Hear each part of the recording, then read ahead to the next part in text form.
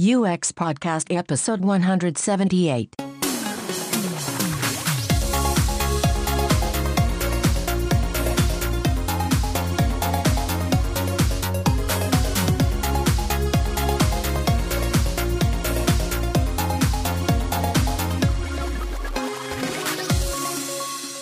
You're listening to UX Podcast, coming to you from Stockholm, Sweden. We are your hosts, James Roy Lawson and Per Axbom, with listeners in 173 countries, from Australia to Kenya. Veronica Zammitto is a director of UX research at Electronic Arts. Veronica's passion is understanding what makes players tick and how we use that information to design better games. And if gaming's not your area of expertise, we can mention that Electronic Arts was founded way back in 1982, when I got my first computer, actually, and is behind blockbuster titles such as FIFA and NHL, The Sims, Need for Speed, and Star Wars, Knights of the Old Republic. At Electronic Arts, Veronica is responsible for defining the UX research processes and what best scientific methods for assessing UX is at Electronic Arts. I can't say any of the names of these places and companies today. But anyway, we sat down to learn more from Veronica at the DICE Stockholm office. DICE is a Swedish subsidiary of Electronic Arts. What is game user research and how did you get into it? Yeah, games user research is a very young discipline. It's actually a term that was coined about 5 years ago. What it is about doing player experience research for video games. So trying to know, is the game engaging? Is the game fun? Are people being able to get their way around the game easily and it's not obstructive? Really, there has been more milestones about even like 10 years ago where the first events, conferences, summits, the first editorial books came up about this discipline. But even in the game industry, it's still very, very young. My background is in psychology, and I was a licensed psychologist doing clinical practice. It's actually very interesting, but it's also a very draining activity. And I was already a gamer, and that was kind of the release outlet. And I could be playing the games and notice that, something on the screen happened. I could able to explain this with this psychological theory, color theory, group dynamics. At the time playing World of Warcraft, you could see all the different roles in group psychology and even sociology that they were appearing in this media. So I started to pay more attention into. I can make a lot of sense on video games with the background that I have in psychology, and I say, well, wait a minute. I cannot be the first person thinking about this. So I went to the internet, like psychology, video games. And yes, of course, there was people working on this, doing research on this. And I started to be more passionate about it, and to the point that I wanted to just turn my career and leave aside clinical psychology and just started to dedicate all the time for applying the psychological theories into video games. So when you're doing games user research, is that something you do on a game that's already been produced, or is it ahead of a new game being produced? Which is the starting point? Like any other good UX researcher will tell you, is that as early as possible. So definitely we do a lot of research for games that are in development. We want to be working throughout the whole development process, and even once the game goes live, to also continue doing research on that. So it's from the very early on, from concept phase to the very early prototypes. After that, you have a build working, and once it's out there, also keep doing research. How common is it to use the term UX in game development? Because I'm thinking now that we love to use the term gamification in UX, so that's sort of the other way around. From what I'm hearing is that you're actually applying UX now to the gaming industry. in a way that perhaps hasn't been done before, because my thinking before was that, well, gaming was way ahead of us when it comes to UX, because they were thinking along these lines of gamification long before the web came along. What do you think about that? Yeah, it's true, and it's funny. And even though in the spirit of producing a game, it was always an idea. There was a player, and even the ideas of play testing has been always there for a quite long time.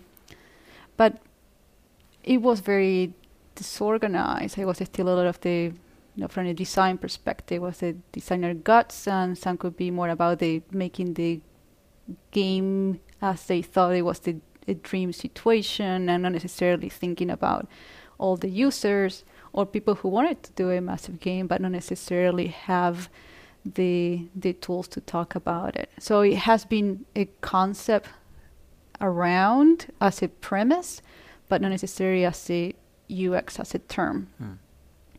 And it's actually, it has been a lot of increase on using the word UX again in the last few years, and it is still quite messy in the sense that you go around the different game companies and you talk to a designer, and doesn't necessarily feel like it's a UX designer, but it's a game designer.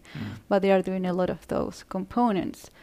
The other common struggle that also in the bigger UX world about UI UX. I was going to ask, do you have a kind of common understanding of what UX means within the gaming industry? It's still all over the place. It's still quite a messy map of what UX means and who does UX, and the different roles.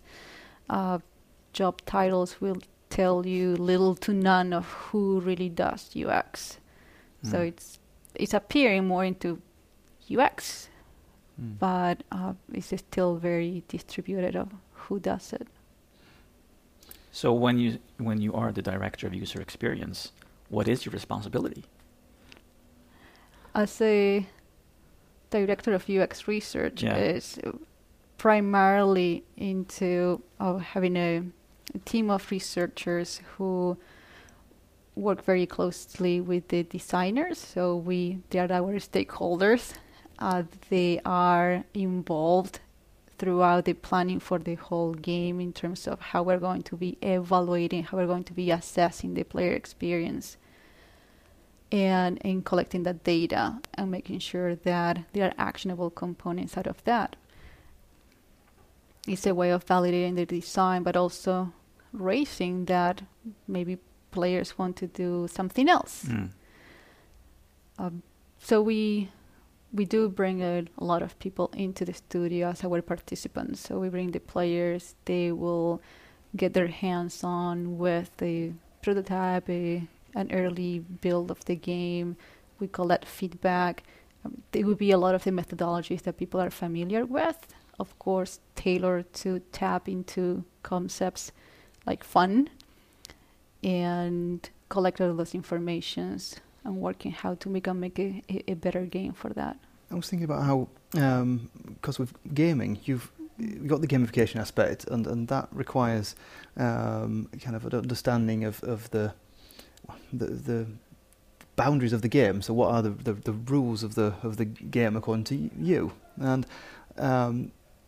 when researching, this must add an extra layer to it. I was reading the other week about how Battlefield, which is one of the games that this company develops, that there was the issue of was it in I don't know all the names of all these things. I'm not a gamer. The things you buy in the game, so not in app purchases, but the boxes or something you buy in the game. It was kind of incorrectly, or they felt like it was wrong. It wasn't kind of fair. So you guys maybe researched it wrong. How did you research it? How do you learn the world that the gamers believe in? Because testing, I guess, when you bring in to test a prototype, then it's not really the same. It's like when we have the problem when you bring someone into a lab to do some usability testing, it's not the real world. Yeah. Whereas you've got the real world and the real world in the real world, as in the gamer's real world. Yeah. Did that make sense, all that? If I got your question correctly, the question is, how do we, if there's any arrangements that we do for testing games while they're in development, and acknowledging that that is not the finished product, but it's still being able to be as predictive as possible on how people are going to how do you learn that shared appreciate the beliefs? game. Yeah, how do you understand how the gaming community that's maybe already exists or going to rise up around the game? How do you learn about that world in your research? It is a great question. I think that anyone in UX struggles with that, or is one of the challenges to overcome. So we definitely work in a very iterative design manner. So we are constantly doing tests for the game from the UX research perspective. In average, we test each games every 2 weeks, and there are a lot of weeks throughout the whole development process, and making sure that we test all the content, because also the scope of the games are huge. Like the games that we make at EA have like multiple modes. They're like very rich products. Yeah, you're not expected to complete them in 3 days. Not at all. You're meant to play them over months. Yeah. Or forever. Or forever. Well, I guess that's... Yeah. You could keep playing, if you love that game, keep playing. But it is meant to be a really long experience.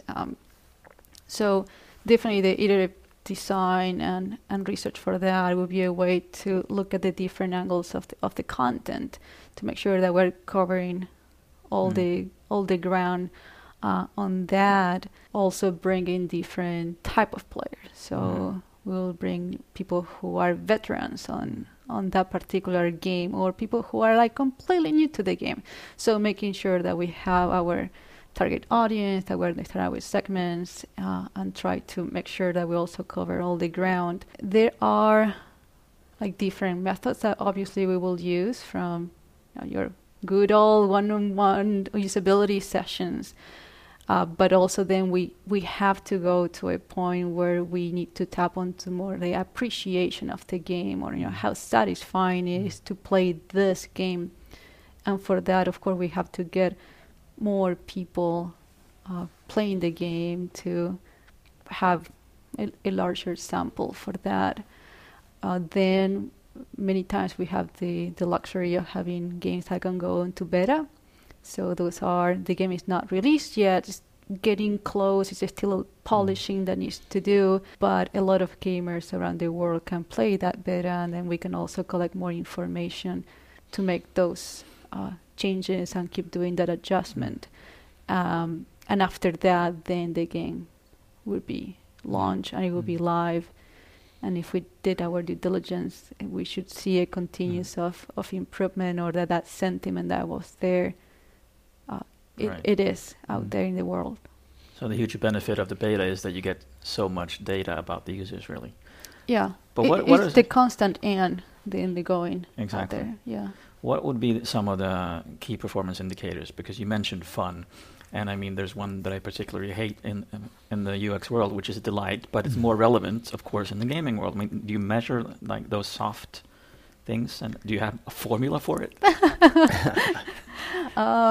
We do have in-house formula of what that means. Yes. Yeah. KPIs are definitely very important to know. Are we doing better? Are we really shaping the experience as we want it? So I think that what you just asked is one of the challenges that we have in the game industry. Like, task performance is not enough. Did you find what you were looking for? It's not enough. So task completion, it doesn't tell you much. No, especially because if you don't want them to complete the game in a day. So if the goal was task completion and fast, then your game's finished and over and dead. Yeah. So for sure the tutorials help you to understand, but yes, you want them to have a good time. You want it to continue playing as they want to, and people have different play styles. Can we even fulfill that?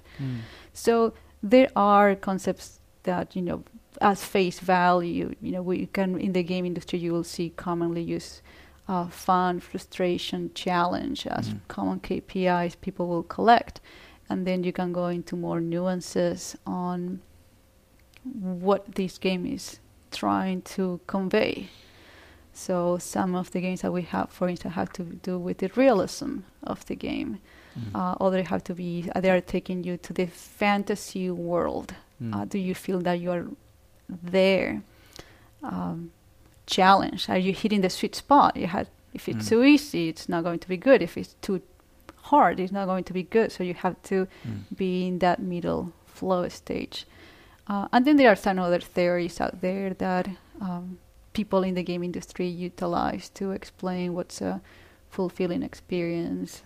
You have the self-determination theory, you have the flow theory, so you can start deconstructing those concepts into specific questions or items that then you will collect in a scale from 1 to 5 and get your KPIs from there. How would you think about the whole point of these games? I mean, they've got to be entertaining, just said, and fulfilling and make you want to continue. How do you deal with or talk about the balance there between entertaining and the desire to continue and addiction and the game becoming an obsession?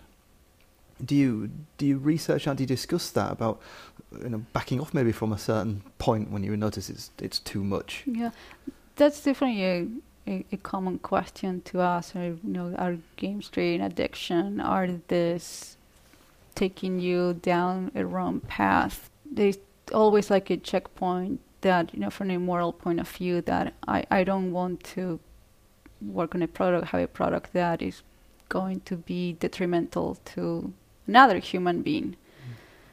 So it is always kind of like a filter about what are we creating, and at the same time, is this an enjoyable experience?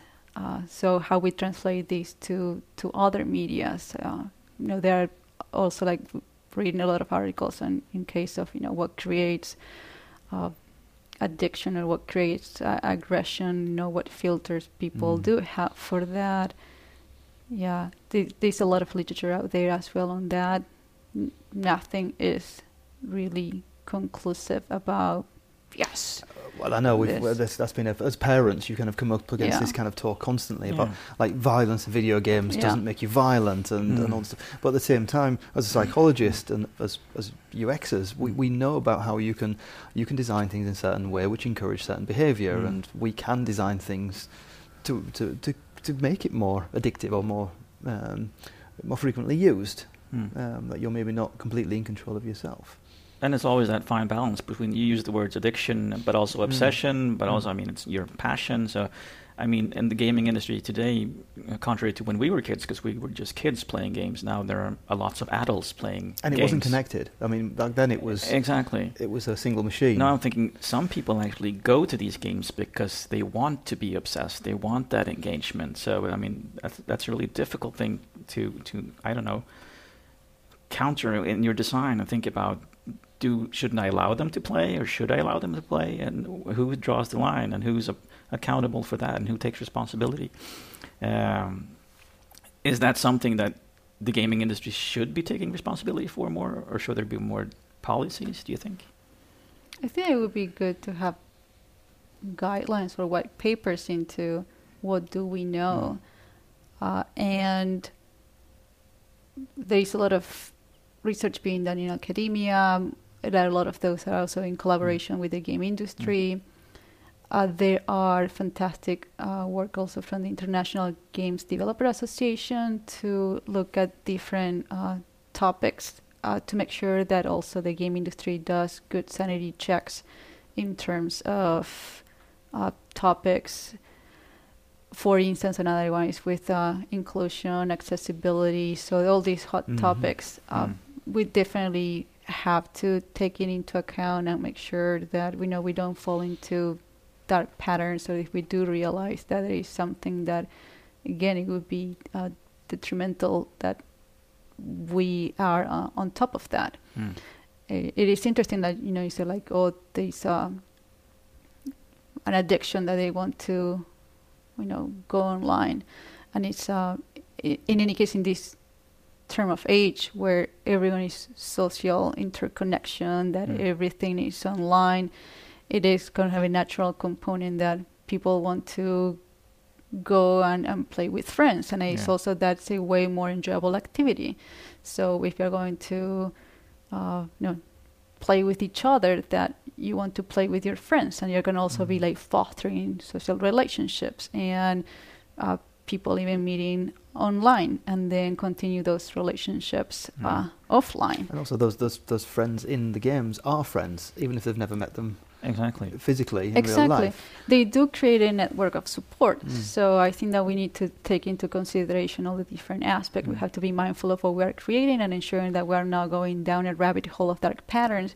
And we also need to acknowledge the components and the interconnection that we create with human beings, that now any social communication happens, particularly online, and Snapchat and Facebook and everything is there, and we are expecting to have that kind of connection. If we also put barriers to meet your friends online, that it is going to isolate people, is going to be a way of not sharing.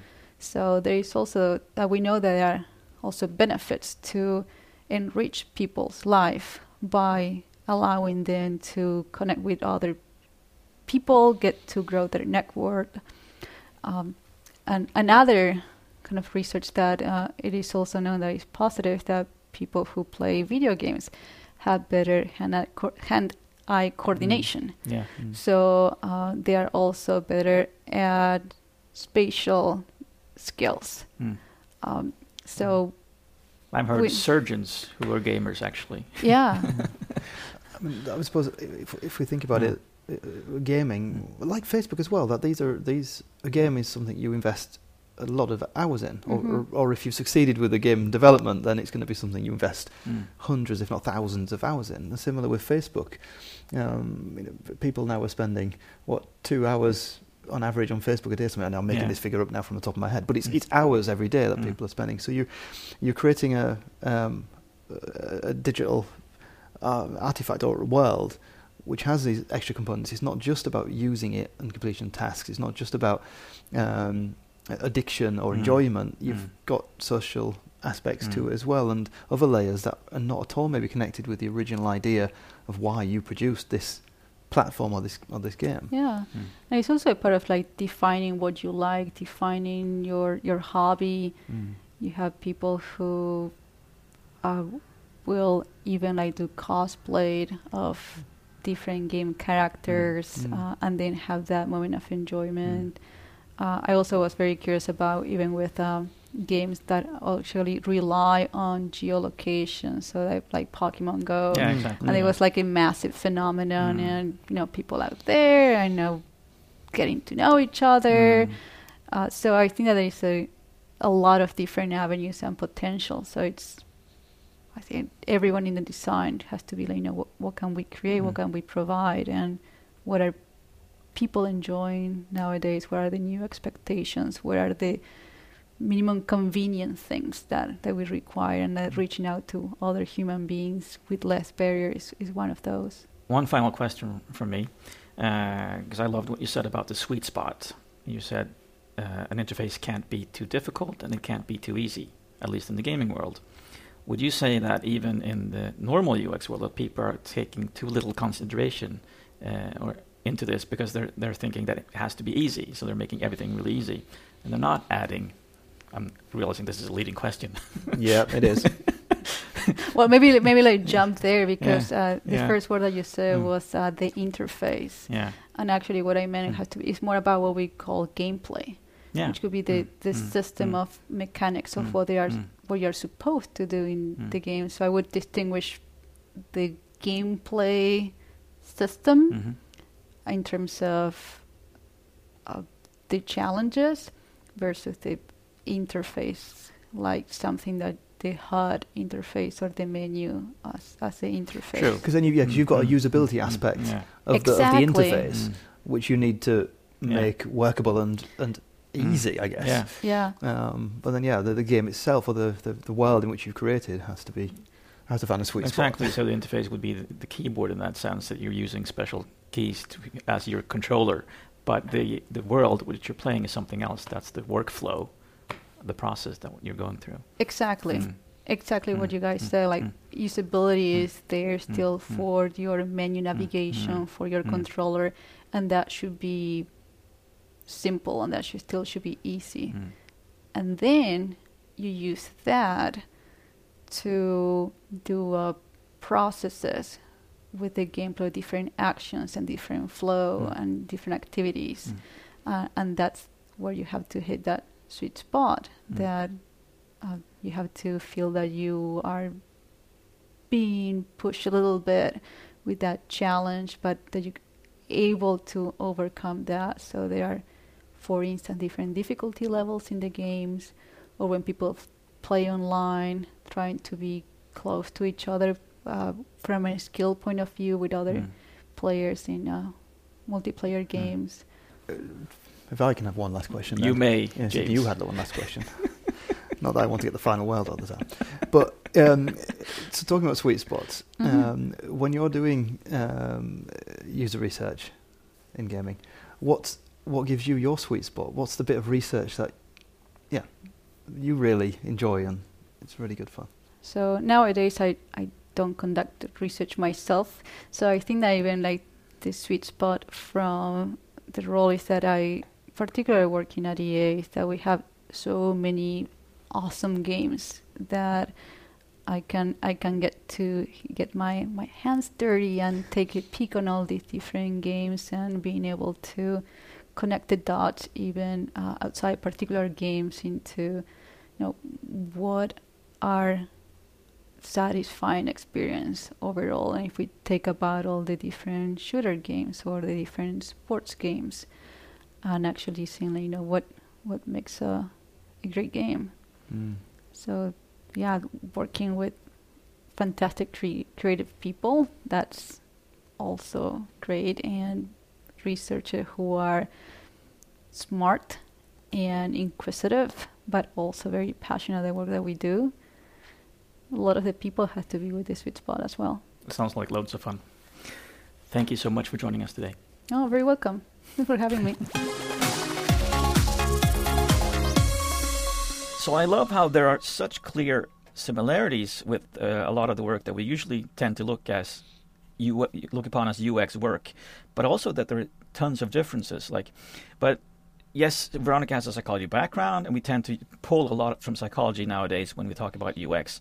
And she also talks about the importance of continuing to perform UX research after launch, which we also push for a lot. I was a bit surprised, I have to say, by her saying that UX in the gaming industry is quite kind of immature. Yeah, she was saying 5-10 years, wasn't it? She was saying. Yeah, I thought they were 10 years ago way when the ahead of literature us. started. Yeah, and that made me think, listening back to the interview, how gaming has always been driven by enthusiasts. The people who want to play the games are the ones building them. So I think it's also dev-driven, isn't it? I mean, you've got the developers. So the ones playing, looking back historically, the ones playing were also very, not geeky, yes, but maybe it is okay to say geeky. Very much involved in the computer world, and the ones who were playing were often people also who were interested in programming. Yeah, exactly.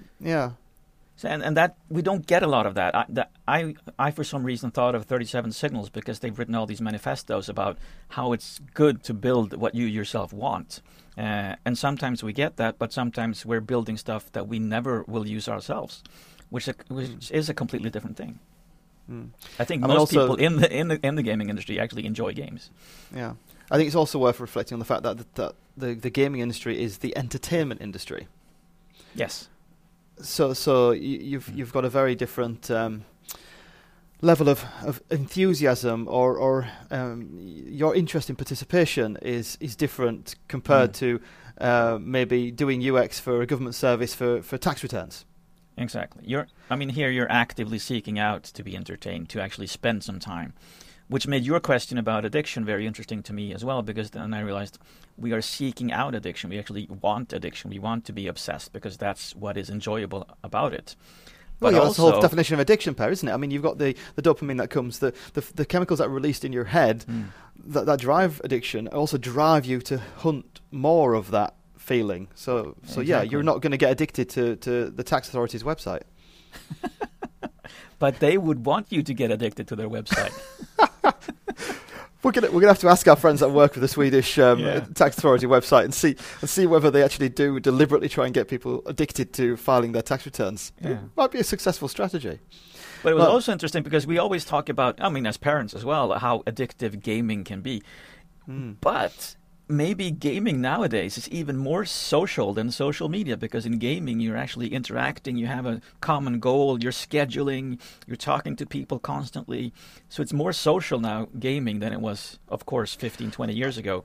So I mean, compared to other Facebook stuff you're doing online, Yeah, I mean, compared to Facebook or Instagram, things like Roblox, which my kids play a huge amount. I mean, that's incredibly social. They do things like run their own pizza shops. I mean, they go through. They have schools and they go through school days, and they self-organize, and they have management, and they have people kind of consuming, and they plan, and they're all chatting. I mean, my daughter's talking on Snapchat. She uses Snapchat for audio. I mean, your kids use a different. They use Discord. Yeah. Yeah, so she's on Snapchat at the same time as she's playing Roblox, and they're teaming up with people from multiple schools, multiple countries. And it's very, very social. It is. And they're learning so much about the future workplace, how they're actually going to work and schedule meetings in the future. They probably are. But another reflection from what Veronica was talking about was also how they... she very clearly split the UX of the user interface from the UX of the gameplay, the content, as she called it. I mean, of course, you've got to be able to control a game, and it's got to be able to work, or you're not going to enjoy it. But if you can control it, that doesn't matter if the content itself, if the levels and the story in the game isn't compelling. Exactly. You're not going to care whether you can move your character through the world. Yeah. And so she talked a lot about stuff that I talk about also, that task completion actually doesn't tell you much, because there are different play styles, there are different goals. It's about fun and frustration and challenges. It's not about completing tasks. And it's not always in the world that you and I usually delve into either, because we have to realize what is the end goal, not just completing the task on the website. Exactly, that the task is maybe part of a bigger picture. Yeah. And you tried to get her to reveal. You asked about the formula for delight, if they had one. Oh yeah, exactly. She said yes. I know do have an in-house formula for delight, but she didn't tell you it. So I'm curious about exactly how that formula looks, and what they use exactly to work it out. So your formula for subscribing to UX Podcast and getting more content from us is visiting our website at uxpodcast.com, or just searching for UX Podcast in Google, and you'll find all our different social media accounts. And check out the show notes. We'll provide links. I don't know if we have any links for this show, I realize, but we'll provide more stuff in the show notes. There's always links, Per. There's always links.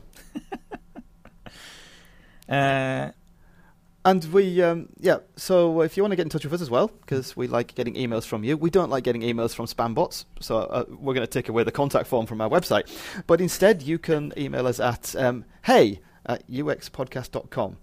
And that's either hey with a Y or hey with a J. Remember to keep moving. See you on the other side.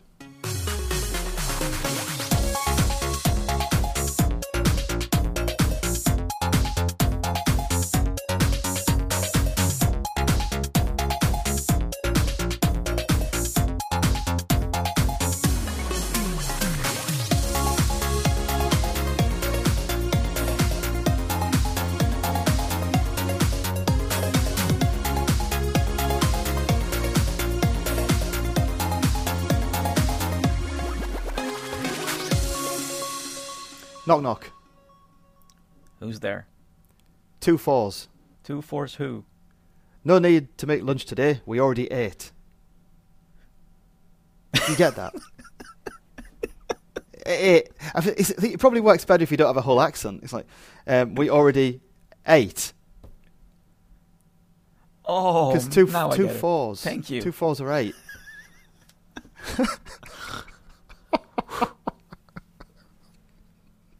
No, that was geeky.